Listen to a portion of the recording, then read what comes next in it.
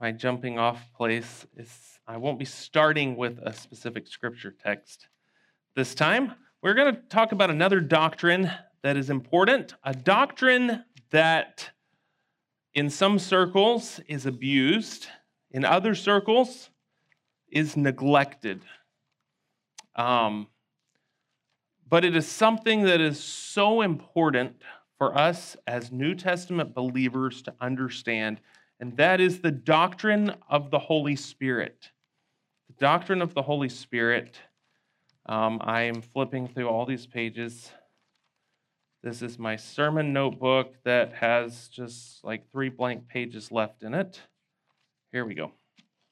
I'm at the end of it, and some of my sermons recently have been in the new book, so now I have to carry 2 notebooks with me. There it is. So, the doctrine of the Holy Spirit. There's going to be a few of these messages as we talk about this doctrine. Tonight's message, though, we're going to look at the doctrine, or rather the Holy Spirit in the Old Testament. The Holy Spirit in the Old Testament. There are many themes that run throughout the pages of Scripture, both Old and New Testament. There are some things that as we follow them, we see that their truth is the same in Old and New, but their operation changes. For instance, the law of God. The law of God was given to the Jewish people, Hebrew children as they were known back then, and it was given to them. But there is application to us as we look at the New Testament. We see there are some of those commands that were reiterated in the New Testament, things like the dietary command. On the other hand, were the wording changed for us in New Testament times.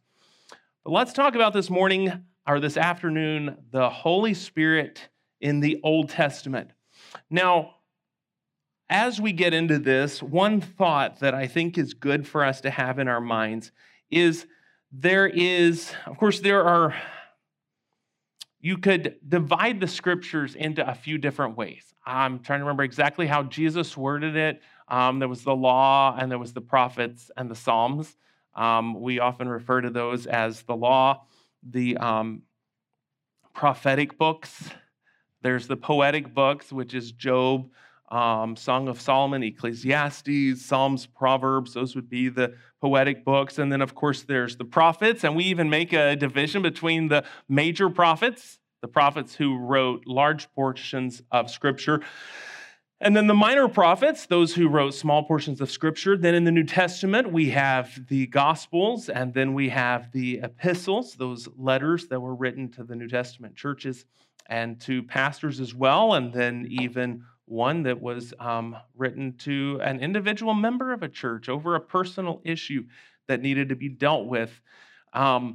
But as we look at those, one division we could make that is a very simple one is that to look at the Old Testament, the Gospels, and the epistles. And the reason why I make this specific division is because it appears as you read the scriptures that you could say that the Old Testament is the time of the Father. It's the Father dealing with his people, Israel. You have the time of the Gospels, the 4 Gospels, Matthew, Mark, Luke, and John. This is the time of the Son, where Jesus is born. He does his ministry here on earth. It's the smallest period of time. It only lasts about 33 years. We have the death, the life of Christ, the death of Christ, the resurrection of Christ, his ascension, and it ends there.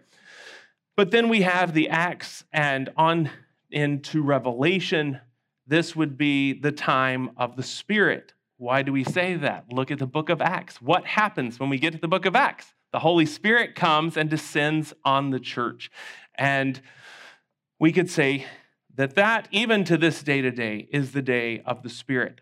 But something that's important to recognize, and it keeps us from getting imbalanced in our doctrine, is realizing that even though the New Testament from the book of Acts on could be called the time of the Spirit during the church age, the primary purpose of the Holy Spirit is to point to Christ. You could say it this way. Could I have 2 of the Schlichter guys come up here real quick? Actually, all 3 of you. Could all 3 of you come up here real quick? So I'm going to have one of these will represent God the Father. You'll be God the Father. You stand right here. And you'll be God the Holy Spirit, and you'll be God the Son. So you're standing here in the middle. The point of God the Father in the Old Testament was to point to Jesus Christ. So you just start pointing. I know your mom said it was rude to point, but it's okay right now. We'll apologize to her later. So his purpose is to point to Christ. So you're going to have types of Christ in the Old Testament. You're going to have prophecies where the prophets are going to be prophesying. As we saw in Sunday school this morning, Jesus would be sold for 30 pieces of silver. We saw this morning his hands would be pierced. We saw this morning in Zechariah that he would come riding into Jerusalem on a donkey or on an ass. And so you have these scriptures, these types in the Old Testament that are pointing to Jesus Christ coming to pay for our redemption. Well, what do you have in the book of Acts? Well, the Holy Spirit comes, fills the apostles. For what purpose? The Bible says Peter was filled with the Holy Ghost, and what did he start doing? He started preaching. What did he preach? He preached Jesus. What did he use? He started using the Old Testament scriptures to preach Jesus. When Jesus was on the road to Emmaus, what did he use? The Old Testament scriptures to demonstrate and teach them about himself. So the Father is pointing to the Son, the Holy Spirit, and still today, the Holy Spirit's purpose in abiding in the church and abiding in individual believers is to point us to Christ and empower us to point others to Jesus Christ. So all of this, realizing the Old Testament being the time of the Father to point people to the Son, the epistles and the book of Acts and the book of Revelation, the time of the Holy Spirit to point people to Christ, we realize what is the central theme of all of the scriptures? It's Christ. It's Jesus Christ. Thank you, guys. So I think that visual is good. In my notes, I have eyeballs over the Father and eyeballs over the Spirit, and they're both looking at the center thing, which is the cross and the empty tomb. So it's all pointing to Christ. So I think as we get into this, we need to realize this and remember this. Another important foundational truth before we get into the main part of the message is understanding that what is true of God the Father is going to be true of God the Son and true of God the Holy Spirit. And one of those truths that we're going to look at today is the fact that we all would agree that God is eternal, right? A good verse for that, Deuteronomy 33:27.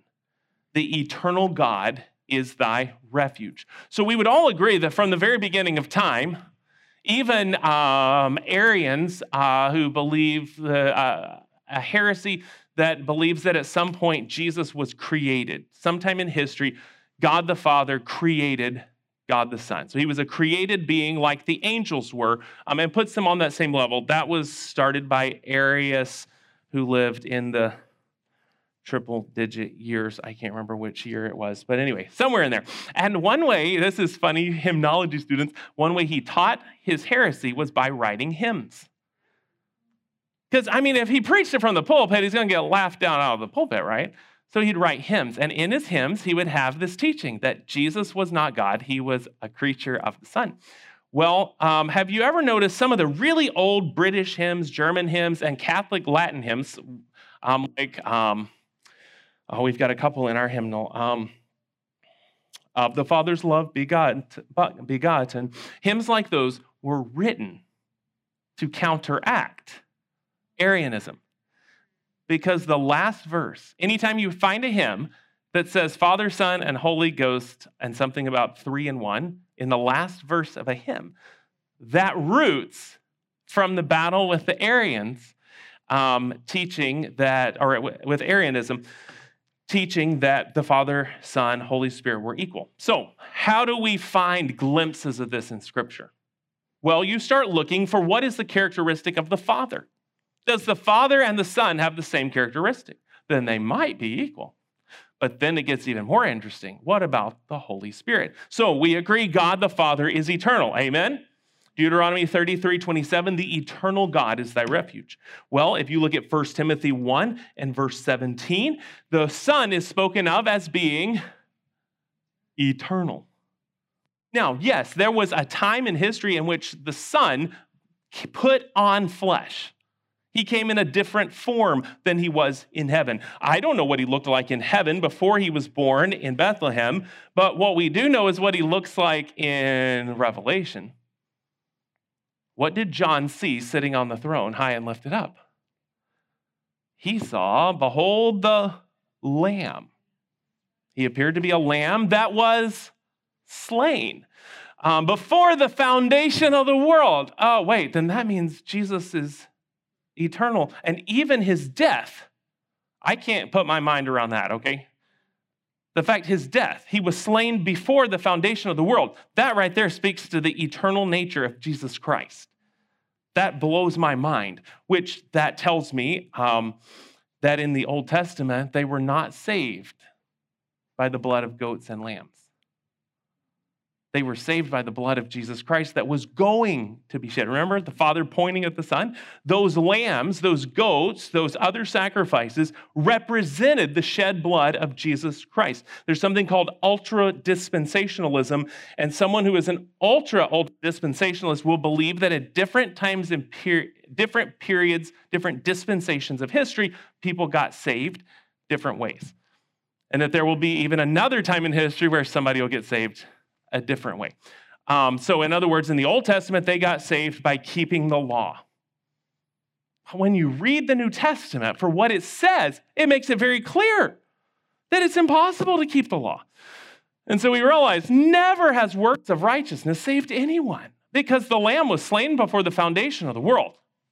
Again, doctrine that blows my mind, but it has always been the death of Christ, the burial of Christ, the resurrection of Christ. It's his shed blood on the cross that always has and always will save the sinner. So the Father is eternal, Deuteronomy 33:27. The Son is eternal, 1 Timothy 1:17. And here's another one, Hebrews chapter 9. And we'll look at that again at the very end of the lesson.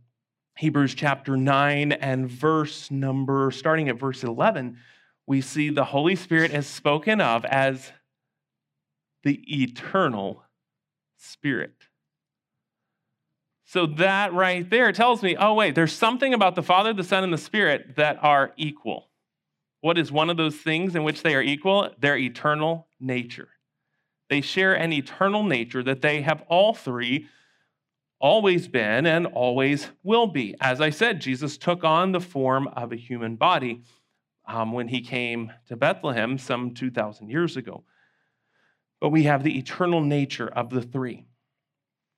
So let's look at this time of the Old Testament. Let's go to Genesis chapter 1. The first time we see the Holy Spirit show up, Genesis chapter 1. That is pretty fast in Scripture for a doctrine to be established. Number one, here's the first point. We're just going to look at three things. There's so many more things we could look at tonight. We're going to look at three things about the Holy Spirit in the Old Testament. Number one is that he was co-creator. Co-creator. And I say co-creator because according to Hebrews chapter 1 and Colossians chapter 1, who was the creator? Anybody know? Who? You can say it. Christ. Jesus created everything, right? But let's look at this verse, Genesis chapter 1 and verse number 2. Well, that is very early in Scripture. And the earth was without form and void, and darkness was upon the face of the deep, and the Spirit of God, the Holy Spirit, moved upon the face of the waters. Now, here's something interesting. Genesis chapter 1 and verse 1, in the beginning, God.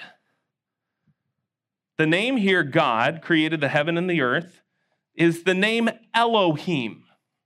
Elohim. And the word, or the sound him at the end, Elohim, that letter at the end, the way this name is written, identified the person mentioned here, God, as not being a singular person. Because in Hebrew, the ending of nouns could have a singular ending, which meant this is one person all by himself. There was an ending for nouns that could be dual, meaning two people took this action. And then there's a third, which meant 3 or more. And the name used for God at the very beginning of Scripture is the plural name.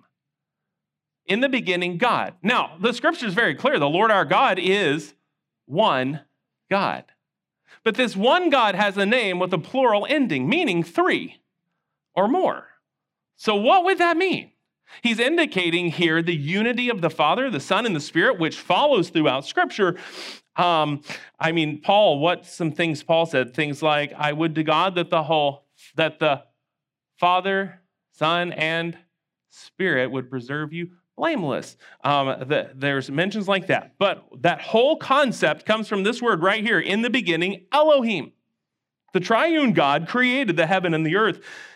And how did he do it? Well, the Spirit of God moved upon the face of the waters. If you look down at verse 26, and God said, God is talking to himself, let me, is that what he said? Let us make man in, y'all can read it, our image, after our likeness. So God is creating mankind, and what does he say? He says, let us. God is talking to himself. What do you mean he's talking to himself? He's talking to himself. Father, Son, Holy Spirit, having a conversation with himself. Now, he creates man in his image, and I know some people would disagree with this analogy here, but to me, it seems very simple. If we have a triune God and he made us in his image, then we would end up as triune beings. And what does Paul say? I would to God that your whole body and soul and spirit. That tells us right there. We're made in the image of God. God the Father, God the Son, God the Holy Spirit created us to be a triune person, a triune person, body, soul, and spirit. And so I can talk to myself. Y'all ever have conversations? You see David do that in the Scriptures. In the Psalms, what does he say? Oh, why art thou cast down, oh my soul? His spirit is communicating with his emotions, his soul. Why are you so discouraged? Why are you so depressed today? And he tries to encourage himself and get himself to hope in God. Sometimes he's talking about his body. I read a psalm this week, and he's talking about how woe is me, basically, and he's talking about how pitiful his physical condition is. So here he is, he's talking about his body, so there's this communication with himself, trying to encourage himself in the Lord. If you look at Job 26, we see again that the Holy Spirit is co-creator. Job 26. In verse number 13, by his Spirit he hath garnished the heavens. His hand hath formed the crooked serpent. We'll look at this in the future, and we'll see the different things that the Holy Spirit is represented. You know, in the New Testament, he comes in the form of a dove. And here's one of the symbols of the Holy Spirit in the Old Testament, and that was the hand, God's hand. But we see here, his Spirit formed. Look at Job 33 and verse number 4. The Spirit of God hath made me, and the breath of the Almighty hath given me life. Again, the breath of God. This is a symbol of the Holy Spirit. Psalm 104 and verse number 30. Psalm 104 and verse number 30. Thou sendest forth thy Spirit, they are created. Even today, how is a baby created? The Holy Spirit is what gives it life. Christ himself gives it life. All life is created by the Son and, according to these scriptures, by the Spirit. But you know, we look at that literally as to the creation of life. But if we look in the New Testament, John chapter 3 and verse 8, there is the reality of spiritual life, which again is produced by the work of the Holy Spirit. John chapter 3, Jesus talks about his death, how he is going to pay for our sin. God so loved the world that he gave his only begotten Son. There's the Father. God the Father gave his only begotten Son. He's the only one that has been begotten by the Father, the only begotten Son, that whosoever believeth in him should not perish but have everlasting life. So that's the Father's work. That's the work of the Son to die as a substitute for our sins.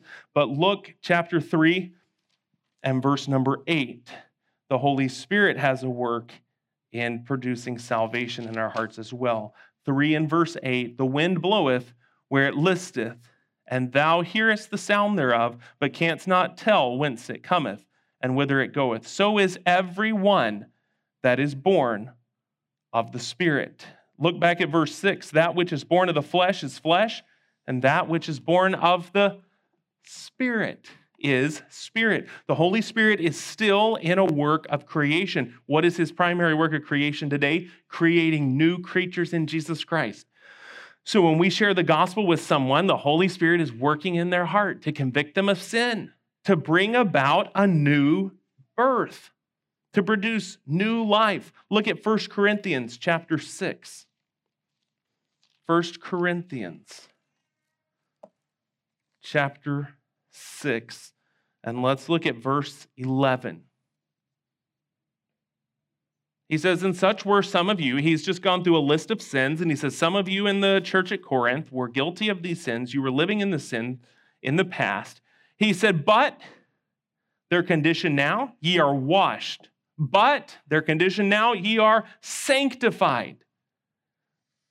But their condition now, ye are justified. They were sanctified, they were washed, they were sanctified, they were justified. They were saved, they were bought back to God to be his possession. They were justified. What powerful doctrinal, deep doctrinal truths in the name of the Lord Jesus, and by who produced this work? By the Spirit of our God. By the Spirit of our God. It is the Holy Spirit that produces new life. That's the reason why Mrs. Petty could say, I don't remember a lot of things, but I know I'm saved.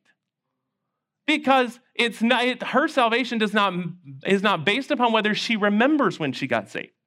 It's about that the Holy Spirit did a work in her heart and Jesus Christ saved her.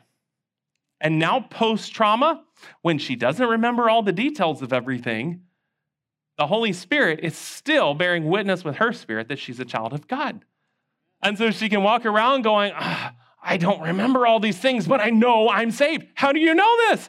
It's the work of the Holy Spirit who makes us a new creature, who has birthed us. He is still in the creation business. He is still co-creator with the Father and with the Son to produce eternal life in our hearts.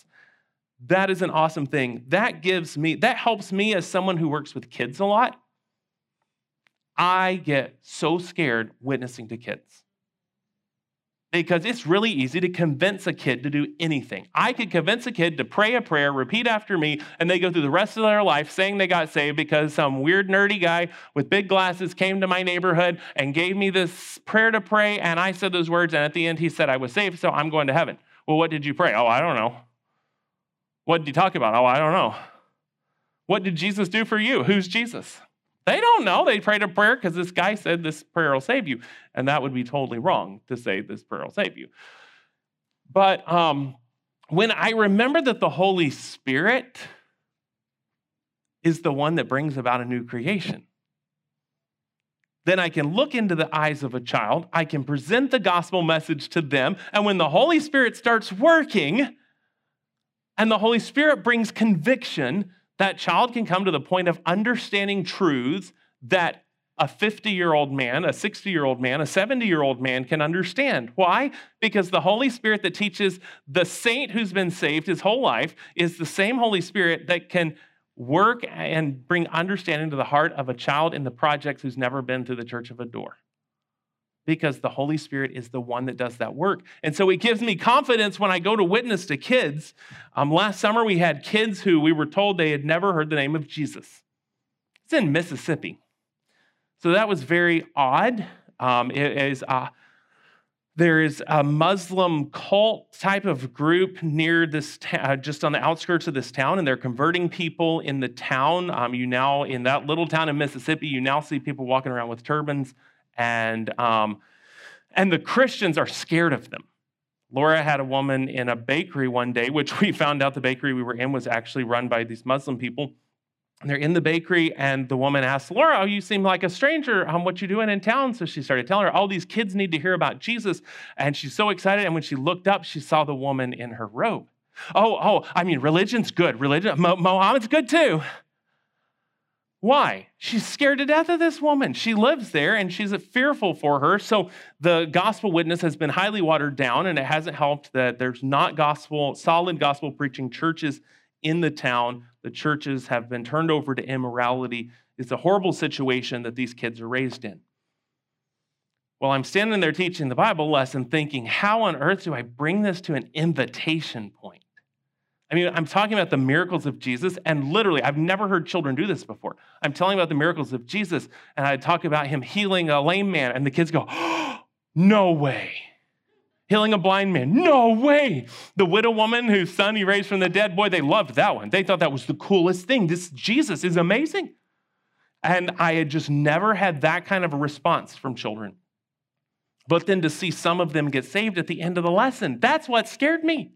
If this is the first time they hear the name of Christ, how are they going to be ready to be saved by the end of a 20-minute lesson? Well, when the Holy Spirit is sitting there or speaking in your heart going, just give the gospel, give them the opportunity, and then to see some of those children respond and get saved, it's an awesome, awesome thing. But we have to remember the Holy Spirit is the co-creator with the Father and the Son, and the same one that created this whole universe will work to create new life in the hearts of people, in the hearts of sinners. So number one, he's co-creator. Number two, we see that he spoke through the prophets. The Holy Spirit spoke through the prophets of old. If we can go back to our Sunday school passage from last time I taught, Zechariah chapter 7. Zechariah 7 and verse 12. The prophet says, yea, they made their hearts as an adamant stone, as a hard, a flinty stone, possibly a diamond. Anyway, a hard stone that cuts, lest they should hear the law and the words which the Lord of hosts hath sent in his spirit by the former prophets. Therefore came a great wrath from the Lord of hosts. So he's saying that the prophets that preached before the Babylonian captivity, God's Holy Spirit had preached through them, yet the people did not repent. They did not turn to God, and the wrath of God came on them. Other passages, Ezekiel talked about this. Let's just flip back there real quick. Ezekiel chapter 2, beginning of the book, and you could follow through. Ezekiel chapter 2. And he said unto me, Son of man, stand upon thy feet, and I will speak unto thee. And the Spirit entered into me, and when he spake unto me and set me upon my feet, that I heard him that spake unto me, and he said unto me, Son of man, I send thee to the children of Israel, to a rebellious nation that hath rebelled against me. They and their father have transgressed against me, even unto this very day. So when Ezekiel starts preaching, what happens? He said, the Holy Spirit came to me, and the Holy Spirit told me what to say. Jesus told his disciples that this was what was going to happen to them. He said, when you're taken off to court and you're in trouble for preaching the gospel, he said, the Holy Spirit will put in your mouth what you need to say. And the truth can be the same when we're witnessing, we're sharing the gospel. If we have hidden God's word in our hearts, God will bring scripture to our minds. There are times where I've been witnessing and I just don't know what to tell someone. And all of a sudden, this Bible verse I'd read in devotions comes to mind. I didn't have the verse memorized. How do I know this verse? I read it 3 days ago. But the Holy Spirit brings it back to my mind. I remember specifically a couple different occasions. One, I was witnessing to a child, they had gotten saved in a really rough neighborhood, but they were really struggling because every time they did something wrong, they would come back to clubs the next day and want to get resaved. So I was trying to explain to them, you are God's child. And so as we're dealing with, they weren't understanding the concept of I will never leave thee nor forsake thee. Probably because they had had so many people in their lives leave them and forsake them that this was not a truth they understood. And I had read recently in John, I believe it was John chapter 10, see, I can't even remember it now, where Jesus talked about, he said, I hold you in my hand. The Father holds you in his hand. I and my Father are, there's another verse for the deity of Christ. I and my Father are one. We are unified. We're one. So I hold you. We hold you in our hand. And so I pick up this little rock sitting there, and I told the kid, this is you. I did it when I taught about eternal security. It just came in the middle of witnessing to a child on the side of the Bible club, stuck it in my hand. The kid got the concept. They may not have understood I'll never leave thee nor forsake thee, but they understood that concept of being gripped in his hand. That was not something I had prepared. It was not something I had planned, but on the spur of the moment, it was a truth that this child needed, and the Holy Spirit brought it to mind. This is something that should be true for every one of us today. We live in the New Testament age. We live in the church age, when the Holy Spirit indwells every believer. I had someone mock me a few weeks ago because I had made a statement, told a story about the Holy Spirit telling me to say something from the pulpit. And I got a scathing letter afterwards, and one of the things they did was mock me for saying that the Holy Spirit spoke to me. I tell these stories because I want every one of you to understand that the Holy Spirit is real and alive, and if he doesn't live inside you, you are not a believer, and you need to get saved. But if you are a believer, now we can quench his voice. It's a still small voice. We can ignore him. We can have sin in our life that blocks him out. What's the funny thing is, my whole life I heard, if you've got sin in your life, the Holy Spirit will not communicate with you. He will not give you direction. He will not speak to you. Well, I really believed that. And so as a result, and that is true for the most part, but I came to the point, if I wanted to be used by the Holy Spirit, I would just start praying and confessing all my sin so that I could be used by you get some flesh in here? And then one day, there was a sin I had just committed, and the Holy Spirit spoke to me so clearly about something I needed to do. And I did it, and I realized instantly, the Holy Spirit told me to do that, and there are amazing results. Wait, I hadn't even confessed my sin yet. It was like, God said, because it's all about me, and it's my Holy Spirit, and it's not about you and how clean you can get yourself. And all of a sudden, all of my ideas, my high place of my confession of my sin just got shattered right there. Now, we need to keep short accounts of our sin, okay? I'm not talking about that. But what God was showing me in that situation was, this is not about how clean you can get yourself, because it's my cleansing work in your heart. And so we need to realize the Holy Spirit still wants to speak to us. He speaks to us through his word. A lady called me one day and told me something that the Holy Spirit had told her to tell me. It made me sick at my stomach because I knew it was contrary to what was true. And it was contrary to what I had seen in Scripture. And so I had to tell the lady when she gets through talking, I just had to tell her, well, ma'am, that is contrary to what God has told me. And so I know that's not true. She got off the phone really fast. I was sitting in a Chick-fil-A when it happened, and I just felt sick in my stomach. I thought, I have offended this poor woman. I mean, she was really trying to be sweet. She was really trying to be helpful, but what she was saying was just totally wrong in the situation. A few minutes later, my phone rang again, and here she is, and I thought, oh, does she have more ammo? Boy, I'm in trouble now. She said, Aaron, thank you. She said, thank you for speaking the truth. She was acting on emotions and not on truth. And so we can all do that. I counseled a girl one time, and I won't even tell you what I told her to do. I was in the flesh. I was mad at her mother, and I told her to do something that would dishonor her mother. Anyway, she cried. She didn't do what I said. Short time later, her mother died. We're working out at a church camp. I get under conviction during the invitation.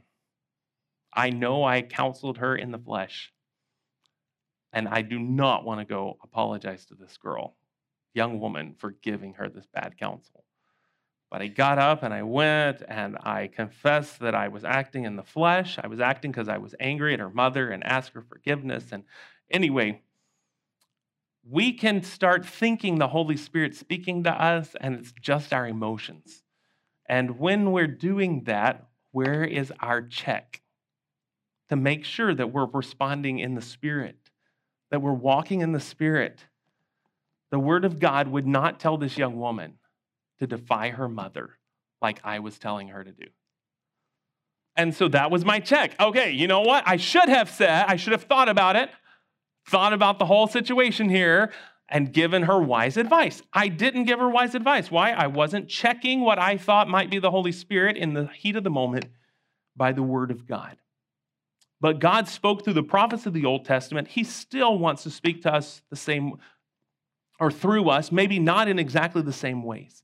But he'll speak through his word. He'll speak to our hearts. And when we stand up to share his word, he will speak through us.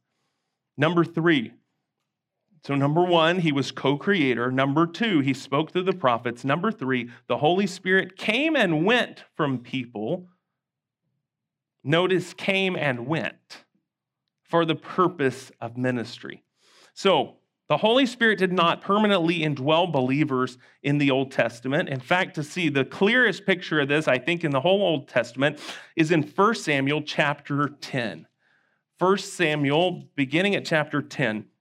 Saul is anointed to be the king, the first king of the nation of Israel.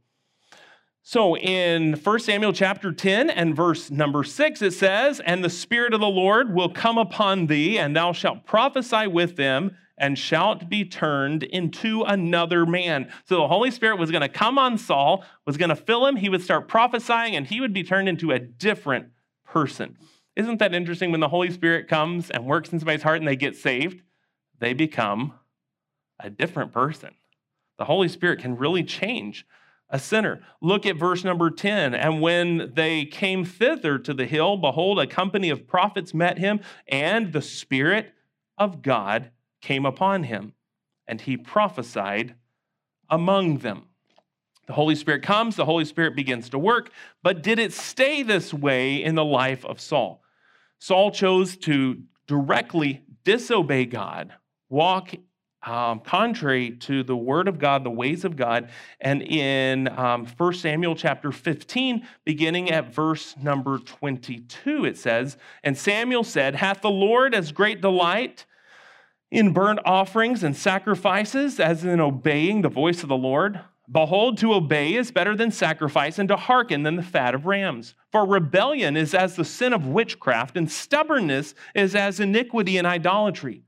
Because thou hast rejected the word of the Lord, he hath also rejected thee from being king." Now, he's been rejected from being king, and if you look down in chapter 16 and verse 14, it says, "But the Spirit of the Lord departed from Saul, and an evil spirit from the Lord troubled him." Couple of things. We need to understand, first of all, that this is not evidence of his salvation. This is evidence of the ministering work of the Holy Spirit. That the Holy Spirit has come on this man, Saul, for the purpose of leading the nation. He has been anointed, and the Holy Spirit has been on him so that he can be an effective and powerful king. But when he disobeys God, and he had some attitude before, he had some disobedience, but when he goes and he takes things from the enemy that God said to destroy, and he brought them back, and he claims we brought it all back so we can offer to sacrifice to God, God rejects him from being king. The Holy Spirit leaves. Look at 1 Samuel chapter 16 and verse number 13. It says, "Then Samuel took a horn of oil," this is after he's gone out and found the new king, David, as a young man, "and anointed him in the midst of his brethren. And the Spirit of the Lord came upon David." And here's a unique statement for the Old Testament. I cannot find any other person that this is said about in the Old Testament. And the Spirit of the Lord came upon David from that day forward. That's interesting because others, it would say, and the Holy Spirit came and spoke to the prophet, and the prophet did something great. Oh, the Spirit came to so-and-so and did something great. Here, the Spirit came on Saul. He prophesied. He became the first king of Israel. He disobeyed. The Holy Spirit left. And where did it go? It went straight to David. Why? Because David had a ministry. It wasn't just to be king. It was to give us a book, the book of Psalms. He was to be a prophet that God was going to speak to, that God was going to speak through, that God was going to rule the nation through. And he had disobedient problems as well. And that's the reason why in Psalm 51 and verse 11, he says, "Take not thy Holy Spirit from me." That used to bother me as a teenager because I would pray that prayer. I memorized Psalm 51, and sometimes I would pray it to the Lord after sinning. But then I'd get to that verse and I think, but I know the Holy Spirit was given to me. He's given to me to stay with me. But I know all the Bible is true. So how can this contradict the other? Well, it doesn't contradict the other. David wrote this in a time period in which the Holy Spirit did not permanently indwell people. It was the Old Testament. He worked a little different. I know that God is the same yesterday, today, and forever, but there are different times in history in which God will work differently. And at this time, he would come and he would go. And so David got scared when he sinned. He realized the Holy Spirit may leave me because it's what had happened to Saul. And so he asked the Lord, "Take not thy Holy Spirit from me." And so if we, as we talked about in Sunday school this morning, if we are people who dwell only in the Old Testament or primarily in the Old Testament, and we base our doctrine on Old Testament thinking, then we're going to have some doctrinal error. At this point, Psalm 51 and verse number 11 is going to tell us we can lose the Holy Spirit, right? But we have to go to the New Testament as well. And as we conclude this afternoon, I want us to look at John chapter 14. John chapter 14.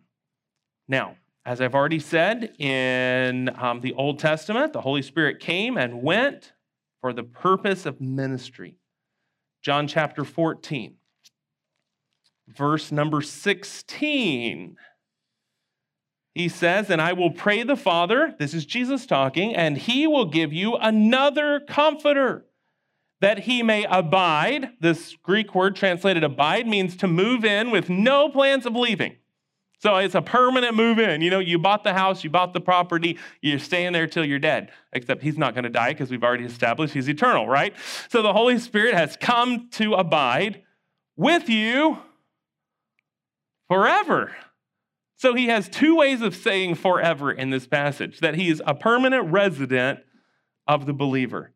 Can you praise the Lord that we don't have to be like David and worry about the Holy Spirit leaving us? We may not experience his power because the Holy Spirit, sin can quench his voice. Sin can dull his voice. But he has come to abide with us forever. Verse 17, "Even the Spirit of truth, whom the world cannot receive, because it seeth him not, neither knoweth him, but ye know him." He told the disciples, "You already know him." I figure they're all standing there going, huh? How do we know him? You can know somebody and not even realize you know him. My wife and I met. That's obvious, but before my wife and I officially met, we We were at Knoxville with how many thousand people that year? I was sitting up in the auditorium there at Tennessee University. I'm sitting up on the grandstand, and I look down and I spot this woman I knew sitting on the floor. Not on the floor, but on chairs on the floor. And there's Miss Jean. It was Mr. Bogner, my father-in-law's sister. I had worked with her in ministry out in California and really loved that woman.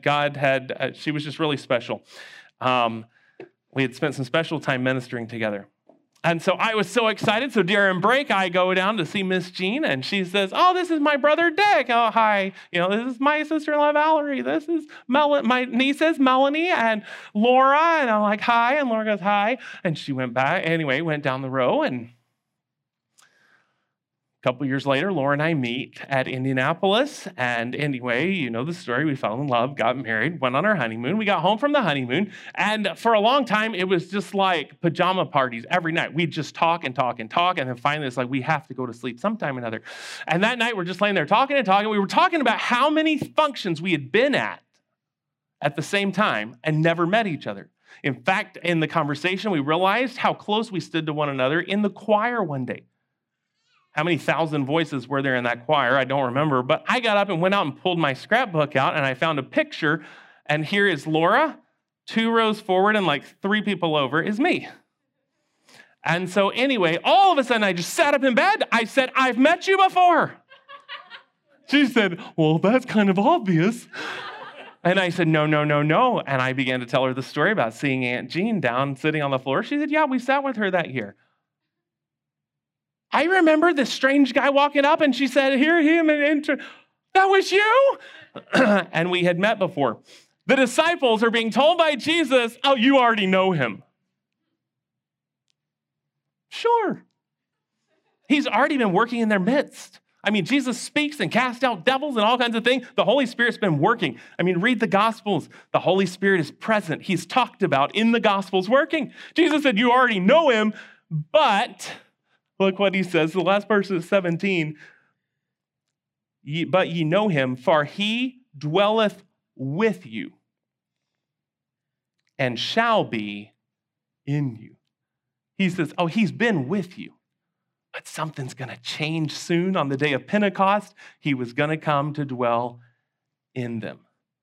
What an absolutely powerful, powerful truth that we have here. So as we see the Holy Spirit in the Old Testament, we see, number one, he was co-creator in creating the universe and still working today to create new life in sinners. Number two, he spoke to the prophets, and he still speaks to and through us today.